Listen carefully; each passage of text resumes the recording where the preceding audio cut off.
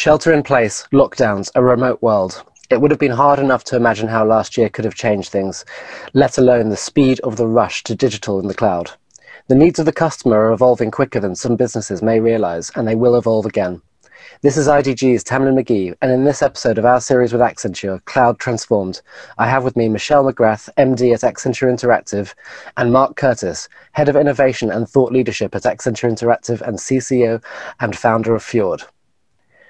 We'll be talking about the changing nature of the digital customer, cloud consumer trends, and how businesses can begin to meet evolving customer experience needs. Hi both, and thanks for joining us today. Hi there. Hi. Good to be here. First things first, let's talk about the macro trends over the last year. Whether they know it or not, everyone has been affected by cloud transformation. Can you give us the Accenture view of how it's reshaping the consumer landscape and why we should care?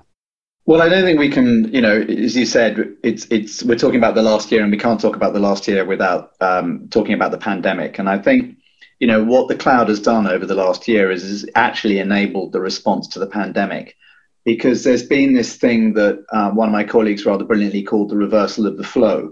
And what he meant was that the flow of human life for, millennia has been to go out. That's what hunter-gatherers did. And in a more commercial age, you went out to shop and go to the doctor and go to the cinema and restaurants and school and work and everything, really. And now, over the last year and a half now, it's getting on 4, we've had to get used to stuff coming to us. In fact, that's the only way we could function and operate, was for stuff to come to us. So that shifted the emphasis massively onto digital as the key enabler. And of course, in the modern age, cloud is the key enabler of digital. So it's reshaping the consumer landscape because it is enabling and facilitating a totally different way of doing things. And to a large extent, we're not going to go backwards from what we have now discovered we can do with digital. So obviously the impact has been seismic, but there's a strong argument that all that's happened has accelerated those pre-existing trends, as well as this reversal, as you mentioned, everywhere, but especially in digital. Michelle, I'm wondering what you're hearing from the CMO side of things, and Mark, if you could elaborate a bit more on the consumer side of the equation, that'd be great. Yes, of course. So working with many CMOs, so I think there are 3 key trends that we're really hearing from them that they're having to tackle. I think the first one is just a giant leap in customer expectations. So I think with the pandemic, as you say, I think there's been a massive acceleration of sort of pre-existing trends. But what's happened is because people haven't been able to go to shops, or they haven't been able to sort of get out and about, customers have really had to look to do things very differently. And I think the whole drive towards digitalization, where it was a kind of a nice to have for businesses, it's become an absolute must have, because if you haven't got an online presence or an online delivery access, then many businesses have faltered. And I think, I don't know about you guys, but certainly for me, Amazon haven't missed a beat. They have delivered everything as I've asked for on time, right the way through the pandemic. But we haven't seen that from every business. And I think those businesses that haven't been able to move to that sort of digitalization have really faltered. And I think we've seen the likes of Topshop, Debenhams really, really struggle and go under. And one of the things I've been hearing about is the Amazonization factor.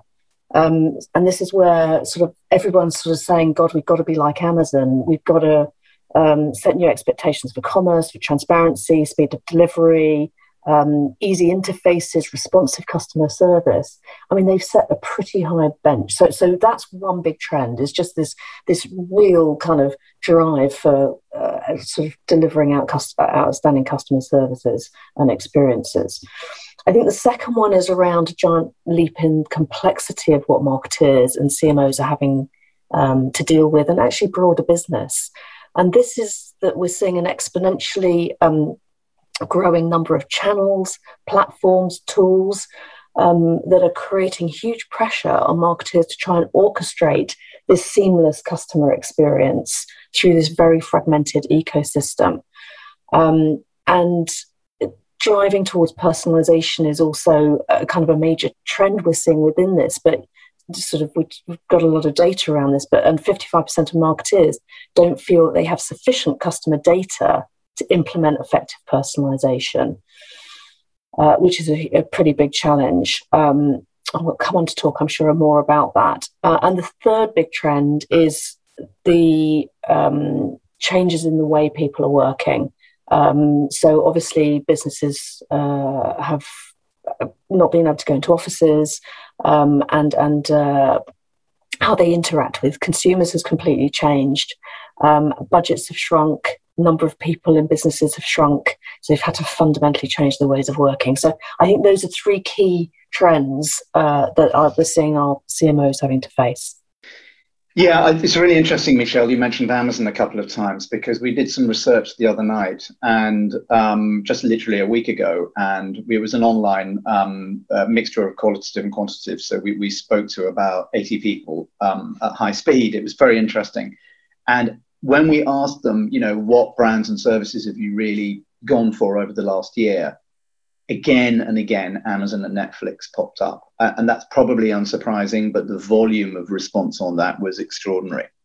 I think just looking more broadly at consumers and the consumer side of the equation, I don't agree that it's merely accelerated pre-existing trends. I think that when you look at what we've been calling the collective displacement of people, that is new. People have shifted in time and space what they're doing. And that's not something we could have anticipated. It's not an acceleration of previous trends. The response to it might have accelerated previous trends, but I think what we've seen over the last year in that particular case has been something new. If you think about the fact that we've lost a lot of the rituals that we value so much in life, whether that's birthday parties or going to football or weddings or sadly funerals, that's a very significant shift which we've had to accommodate. And what we're hearing consistently from consumers in the UK and around the world is that they are reevaluating their lives based on what has happened over the last year and a half. And this is strong. And we're talking 50% of consumers are talking in ways which you could describe as reimagining or reinventing who they are. And I think that's very, very important. And I'm guessing that's going to lead to very difficult to anticipate events happening everywhere in terms of what work's going to look like, job shares, 4-day work weeks, things of that nature. I was wondering if you could elaborate a little bit more on that kind of disruption and displacement of people in the workplace, and what it kind of suggests for the future. So I think what we're going to enter over the next 3 years is an era of prototyping the future of work. The truth is nobody knows the answer, and there's a great deal of debate going on. I mean, just our view is it's going to be a hybrid workplace, but just a day ago somebody sent me a link for an article where they were arguing passionately that we're all going to get bored with that very quickly and go back to full-on working in offices. Personally, I don't think that's going to happen. The signals from employees are fairly consistent. Well, they're inconsistent as far as they're doing two things. Everybody is saying we want to go back. And the energy we get from meeting other people, we didn't realize how important it was in our lives, but boy, it's important and we want to go back. On the other hand, when you talk to them and say, well, how much are you going to go back? They go, somewhere between, I'll be working remotely somewhere between 2 to 3 days a week. Now that's very significant. And remember, even if that's at the lower end of the range, even if it's only 1 to 2 days a week, that's the profit margin of all those businesses that prop up offices. So it's easy to frame this in a way that it sounds like it's all about office workers, but it isn't. It's actually it has radial effects across a much broader spread of the population. And I think governments are just beginning, I've heard conversation about this here. I think governments are just beginning to pick up on that issue. So the next 3 years, we think, will be about prototyping what work looks like, trying to understand, how we use technology better at work. Cloud is just critically important in that. And again, cloud is a key enabler of that. But also the culture that we have. How do you create culture in a hybrid environment? Human beings have always done it face-to-face or in groups together. But now we're going to have to figure out different ways of doing culture. I had an interesting experience just in the last week where, you know, I heard about, was not involved in a meeting which took place both physically, some people could get together, and then some people joined remotely. The side conversations that happened in the physical meeting weren't shared by the people who were remotely, and actually that caused disruption afterwards. And I think that kind of anecdotal story, we need to pay attention to those signals very carefully, because they're the ones that will allow us to think hard about how do we manage this hybrid work environment. And I wonder, Michelle, if you could offer a view on that from the client perspective. What are CMOs thinking about the future of work, and what this past year suggests for it? I think it's been a year of learning and a year of change. I mean, I think our clients, and particularly the marketing teams, have had to respond to changing environments and changing consumer needs very, very fast. And I think the speed and agility with which they've had to, I mean, if a business, the speed and agility with which they've had to react to changing conditions. So if you take, let's say, a Costa, for example, where all your shops closed and you wanted to keep your business going, well, they had to stand up, they had to get very creative very quickly, very innovative, and set up click and collect very rapidly, for example. What it's actually done, and being online, everyone at home being online, I think has actually led to breaking down some of the silos and the internal barriers. Often within organisations and with marketing, there's a lot of siloed work that goes on. And actually, I think that the pandemic has actually levelled some of that with everybody, a lot of people working from home. So I think there's some goodness coming out of it. And I think as we go forward, I think one of the realisations, and I know we at Accenture have done work around this, is that office spaces may be repurposed and relooked at to be more of collaboration spaces, because people are realizing that when they come together, it's for collaboration. If you want to have a call, a Skype call or a Zoom call, you can do that from home. You don't need to be in an office. So I think that the hybrid sort of way of working could well work going forward for the different needs of different businesses. But I think, as Mark says, I think that there needs to be sort of ways of working and etiquette which surround these changes. So I think, I think it's an exciting way forward, and actually some research that we've been doing as well is that companies are going to rethink their processes and their operating models. So 74% of companies plan to completely rethink their process and operating models to be more effective and resilient post-pandemic. So that's big change that I think we're going to see behind this, and a lot of that is going to have to be supported by technology, I would imagine, to be able to deliver the change that's required to support that speed and agility. I like the etiquette word a lot, Michelle, by the way. Really like that. I think that's it's a marvelously old-fashioned word which now needs to be put back into general use. Yes, no, I think that's absolutely right. There do need to be kind of rules of engagement that people respect, because otherwise there will be fractions, I think. Yes.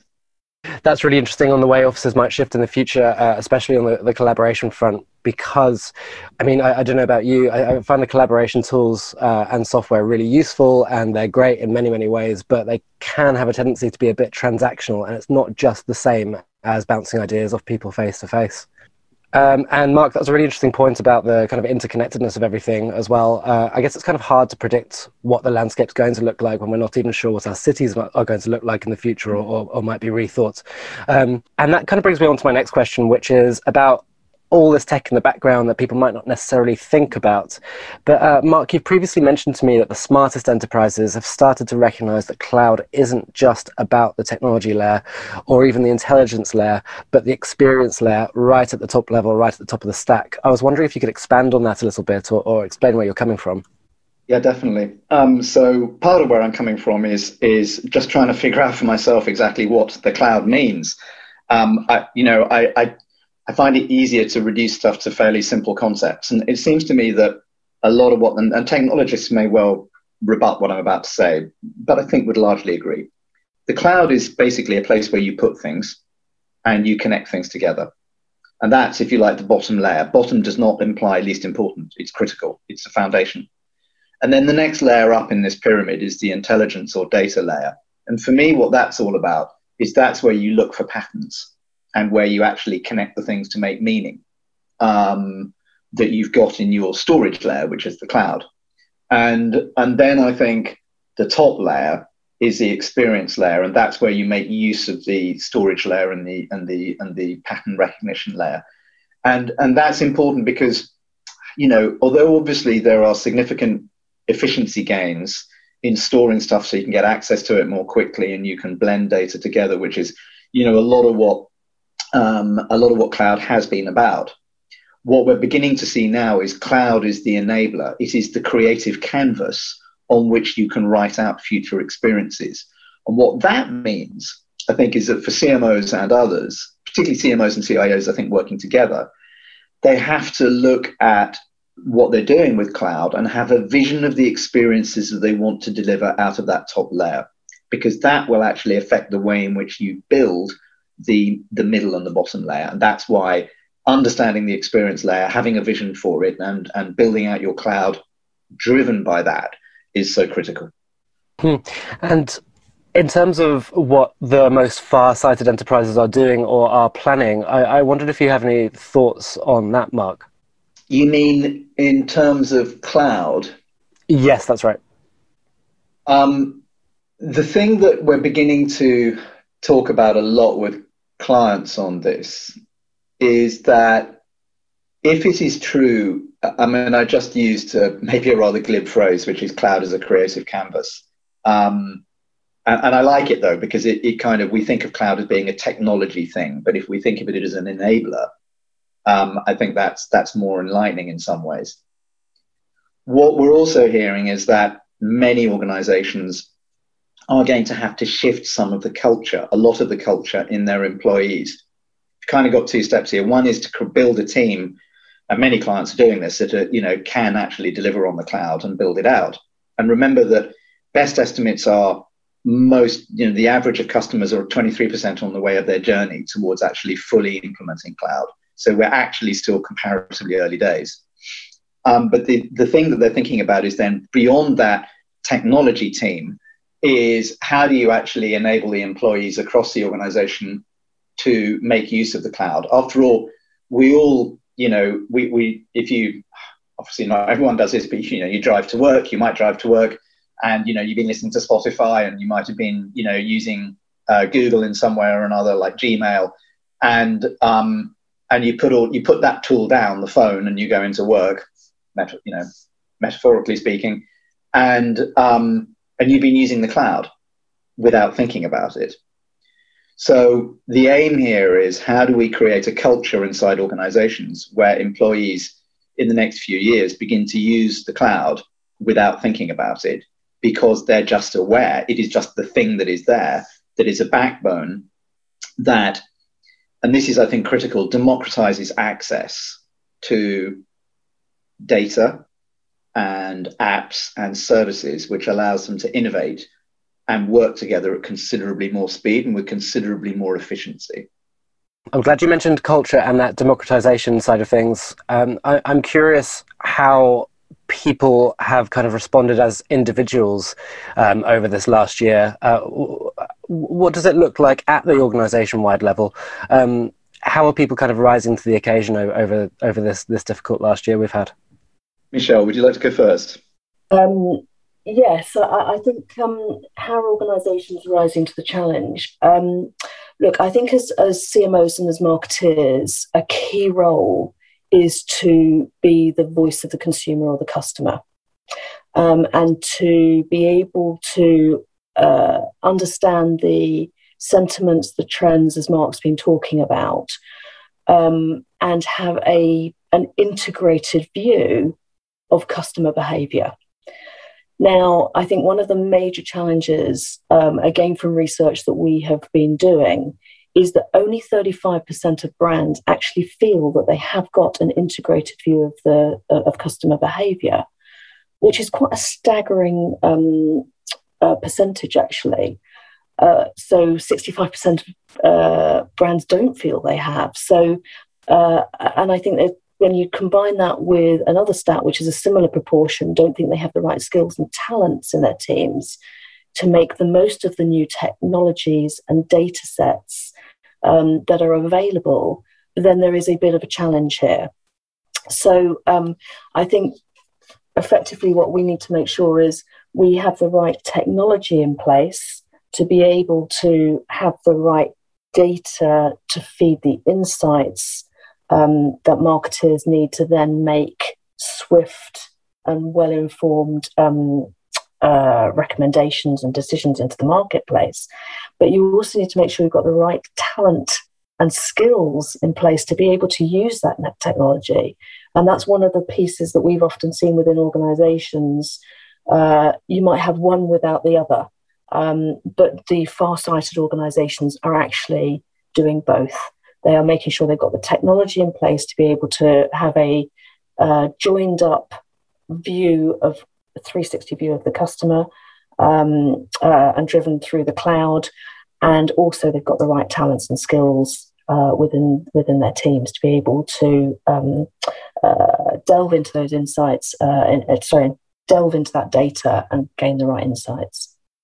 Yeah, a buzzword that I kind of hate is omni-channel, but I feel that as we come out of this, I feel like we're almost at that tipping point where we're actually going to get omni-channel experiences and that convergence of physical and digital spaces. Obviously, this last year has been really difficult for creating and managing experiences to the consumer when it's all been digital and online. But I'm wondering what that's going to start to look like as we come out of these restrictions. Michelle, I wondered if you had any thoughts on that first. So I think in terms of the physical and digital, I think obviously what we've seen is a massive drive towards digitalization, and we've all been living online. I think people, clients, CMOs, marketers have been working very hard to stand up a decent experience online. Some have done well and some have really struggled with that. But I think, especially when you're buying higher price products, whether it's a car or luxury goods, I think that physical experience, being able to touch and see the product and to actually experience firsthand is really critical. So I think what we'll see is an improvement of what's happening online. But I still think that there is a real need for the physical experience to be immersive as well and supporting, so that those two experiences work hand in hand. One company who I happened to come across who have done an amazing job at going online was actually Stannard Chairlifts, of all companies. So a very sort of a physical experience and something that is kind of very emotional when you get to that stage of life. And actually what they have done is brilliant research and understanding of their consumers. And then they have stood up an amazing experience online, and they have had transformational results on the back of it. So some people are sort of getting that sort of online digital experience absolutely spot on. Now, it'd be interesting to see what they do when you can actually go back into store again. But I do think you're going to have to work very hard on this hybrid piece. Yeah, I think that's completely right, Michelle. I think, again, the hybrid word is, seems to be becoming the word of the year, actually.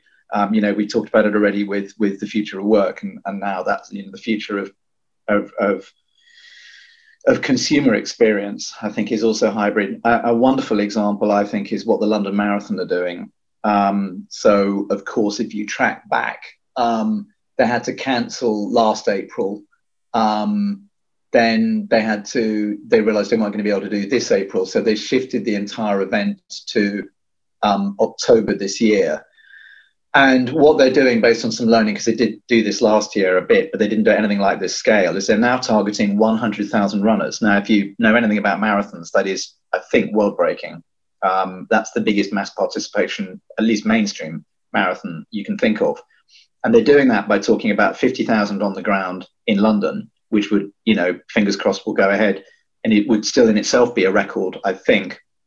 But 50,000 joining virtually using Strava and Runkeeper and, all of the running apps, presumably from anywhere in the world. And I think that's a marvelous example of an organization seizing this new hybrid way of doing things and understanding that both experiences have their place for consumers. And I think that's the critical thing. I also think that a lot of what we've seen over the last year has been the development of a sense of digital has been doing some interesting stuff. It's not a thing, of course. We've been doing interesting stuff with digital. And two sort of mini trends in there, I think, important. One is the trend towards place. So increasingly, place on digital is becoming important. And I think that Peloton and Zwift, the cycling app, are both really good examples. And of course, Roblox in a gaming world are all examples of people who are doing incredibly well out of creating a sense of place that you go to. And although, of course, I'm sure lots of people with Peloton machines will go back somewhat to gyms, I don't think having made that investment in machinery and mental investment in place, that they're going to go back as much as they did before. And so I think what you're seeing is digital beginning to mimic in some ways some of the realities of the real world. Another way in which it's doing that is live, in inverted commas. So that, I think, is at the core of Clubhouse. And more recently, my own favorite recently, a new app called Stationhead, which allows anybody to create their own radio station through the app, which, of course, to me at least, sounds like a joyous idea that I can inflict my musical taste on, on the very few people who would listen. But the point is, it's live. So live and place are both happening in digital. So it's not like we're in a static environment here. Just as we begin to go back outdoors, hopefully we will, and things like the Indian variant aren't going to savage that too much. Although, of course, what's happening in India is a whole nother world, and we should acknowledge that. I think as we begin to go out, I think people will be looking for the experiences, the sensory experiences that Michelle was talking about in retail. But I think equally at the same time, a lot of what we're doing on digital will continue to evolve and compete with the real world for our attention. Mm-hmm. On that word hybrid, though, it's got me thinking change can always be difficult, especially in strange circumstances like we've had. How about managing that change from an organizational point of view? What's important to hold front and center as things do change and get disrupted further? And how are customers responding to this as well on the consumer front? Well, I think, Michelle, I'd be keen to know, from your CMO perspective, what you think on this. But I think organizations, more than I've ever seen in my entire working life, now need to spend more time and energy studying what's happening with consumers and how their views are changing. We are in an unstable period, and it is tempting, because we want to be optimistic, to talk about a post-pandemic world. But the reality is that, things like the variants introduce a lack of certainty and a lack of confidence into life. We're hearing a bit of a kind of divergence here insofar as consumers are expressing confidence about the future. The economy is looking rosier. And obviously, I'm not talking about all countries here at all. And the sun is out in the Northern Hemisphere, and they can begin to get out of doors in places where the lockdown is easing a bit. But then when you actually really look at the consumers and talk to them, there is a bundle of things that they are now beginning to think about much harder when they're purchasing things beyond price and quality. And that bundle of things, when you put them together, those factors actually ladder up to confidence, because our confidence has been knocked a lot in the last year. So we want to be confident about the future, but actually at a granular level, we want confidence in the things that we're going to buy. And I think organizations need to adapt massively and quickly to understanding those new confidence factors and delivering on them, and to study consumers because let's say, for example, that the Indian variant does spread. We were I was hearing about it today on the news. Let's say that does spread, or another variant rises, and we've had several across the world which have reaped a lot of terrible damage. That will, I think, and let's say that as some variants of lockdown reappears, that I think will shift consumer mindsets again. And so I think being on top of the pulse of the consumer is the single most important thing businesses can do. But Michelle, sorry, I've whittled on a long time about that. Over to you.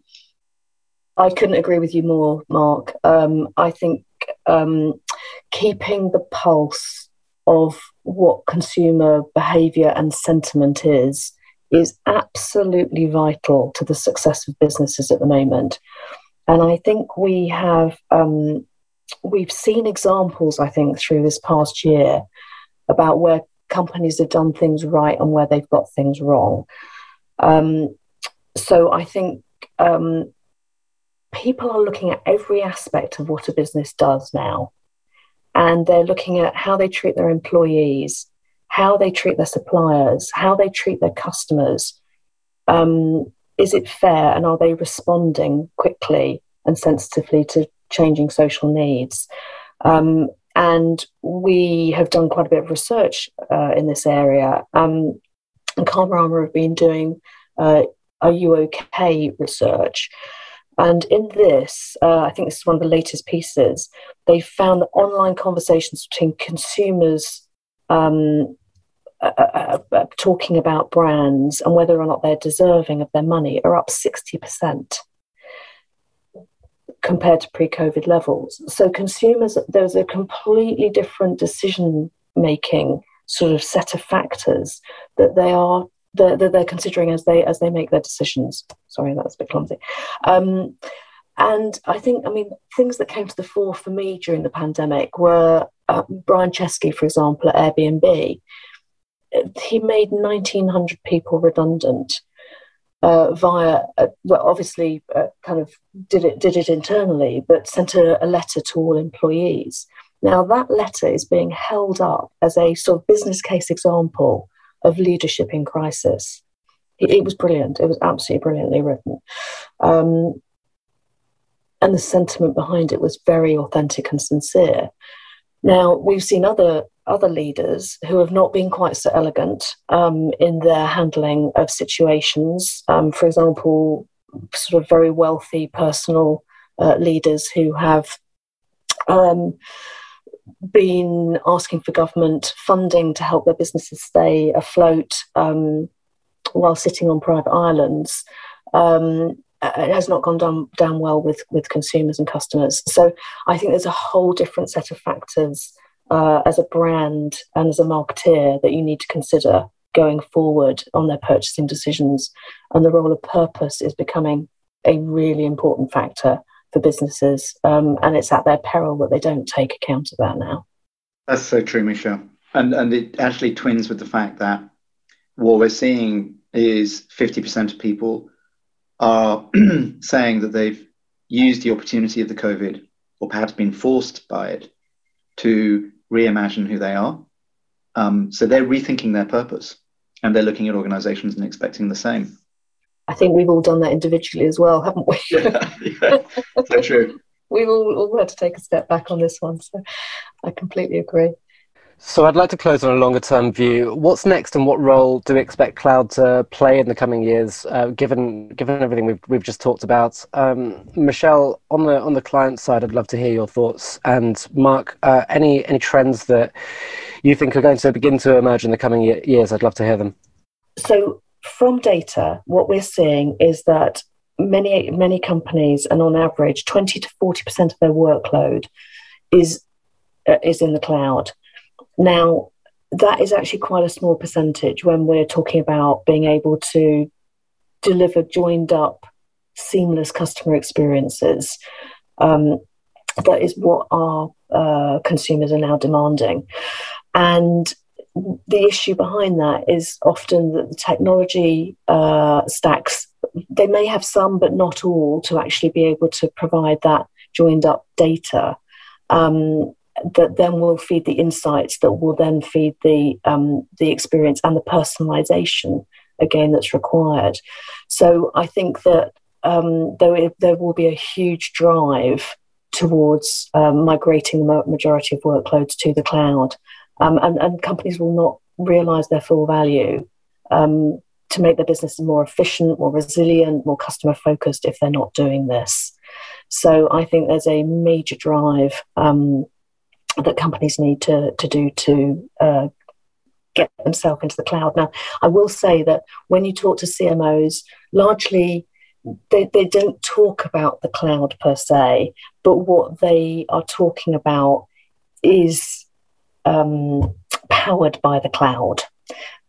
So the technology, the data, the insight. So again, I think we just need to be careful about the language that we use in with certain different audiences within business. But I'm very interested to know what Mark's view on this is. I think so. I'm going to try and answer the question in two ways. I'll start bouncing off Michelle, and then I'll come back to a sort of consumer observation. So looking from the enterprise perspective, I think that what we're seeing already is that companies who have customer obsessed experience leaders are on average twice as likely to have customer data fully integrated across functions, ranging from front office to operations, finance, everywhere. And they're twice as likely to have robust and transparent operating models for data governance and to build systems around a single end-to-end view of the customer. So integrated, transparent, intelligent, real-time. And we've actually got quite a lot of evidence that companies that are doing those things are performing up to 6 times better over a period of time than their rivals who are not so focused on these things. So if you want a trend about where this is going, I think that backs what Michelle was saying and points to the importance of connecting the enterprise with a customer focus. At a consumer level, I think that short term, the word belonging is enormously important. And we need to be thinking about how are we bringing belonging and confidence to customers, because they will be looking for that. I think in the slightly longer term, I'm talking 3 to 5 years now, rather than maybe 1 to 2. I think the single most important factor that will influence what we are doing will be sustainability. And I literally am absolutely no doubt about that at all. I think it will dominate the conversation and dominate our thinking within 5 years. And COP26 this year in Glasgow will probably be a major turning point, which shifts us in that direction. And the challenge for businesses will be, and again, the cloud has some role to play in this in terms of shifting the way in which we manage and execute supply chains, the way in which we measure how sustainable we are, the way in which we make things transparent. I think that I'm not arguing that consumers are banging on the door of organizations and saying, we demand that you go green now. To some extent they are, and there is definitely a rising tide of opinion. Actually, what we're seeing is that enterprises themselves, in some cases forced to by government legislation and action, seeing that in the UK and the US, are beginning to, they themselves have reached a psychological turning point. Their employees are pushing them, and in some anecdotal cases, many, the children of CEOs are pushing them too. And so I think where we will go, rapidly are going, is a place where enterprises actually increasingly realize they have to lead the way and lead their consumers somewhere new. That gives us lots of scope for innovation. It's a place that will be enabled by cloud, but it will be the most critical thing on the agenda, I think, in 3 to 5 years. I think that's a lovely place to close on. That was a really interesting, insightful conversation. So thank you both so much for your time, and thanks to our listeners for tuning in. Don't forget to check out the other episodes to learn more about how cloud is transforming industries. And if you want to learn more about the Fjord Trends reports, you can visit accenture.com/Fjord Trends 2021.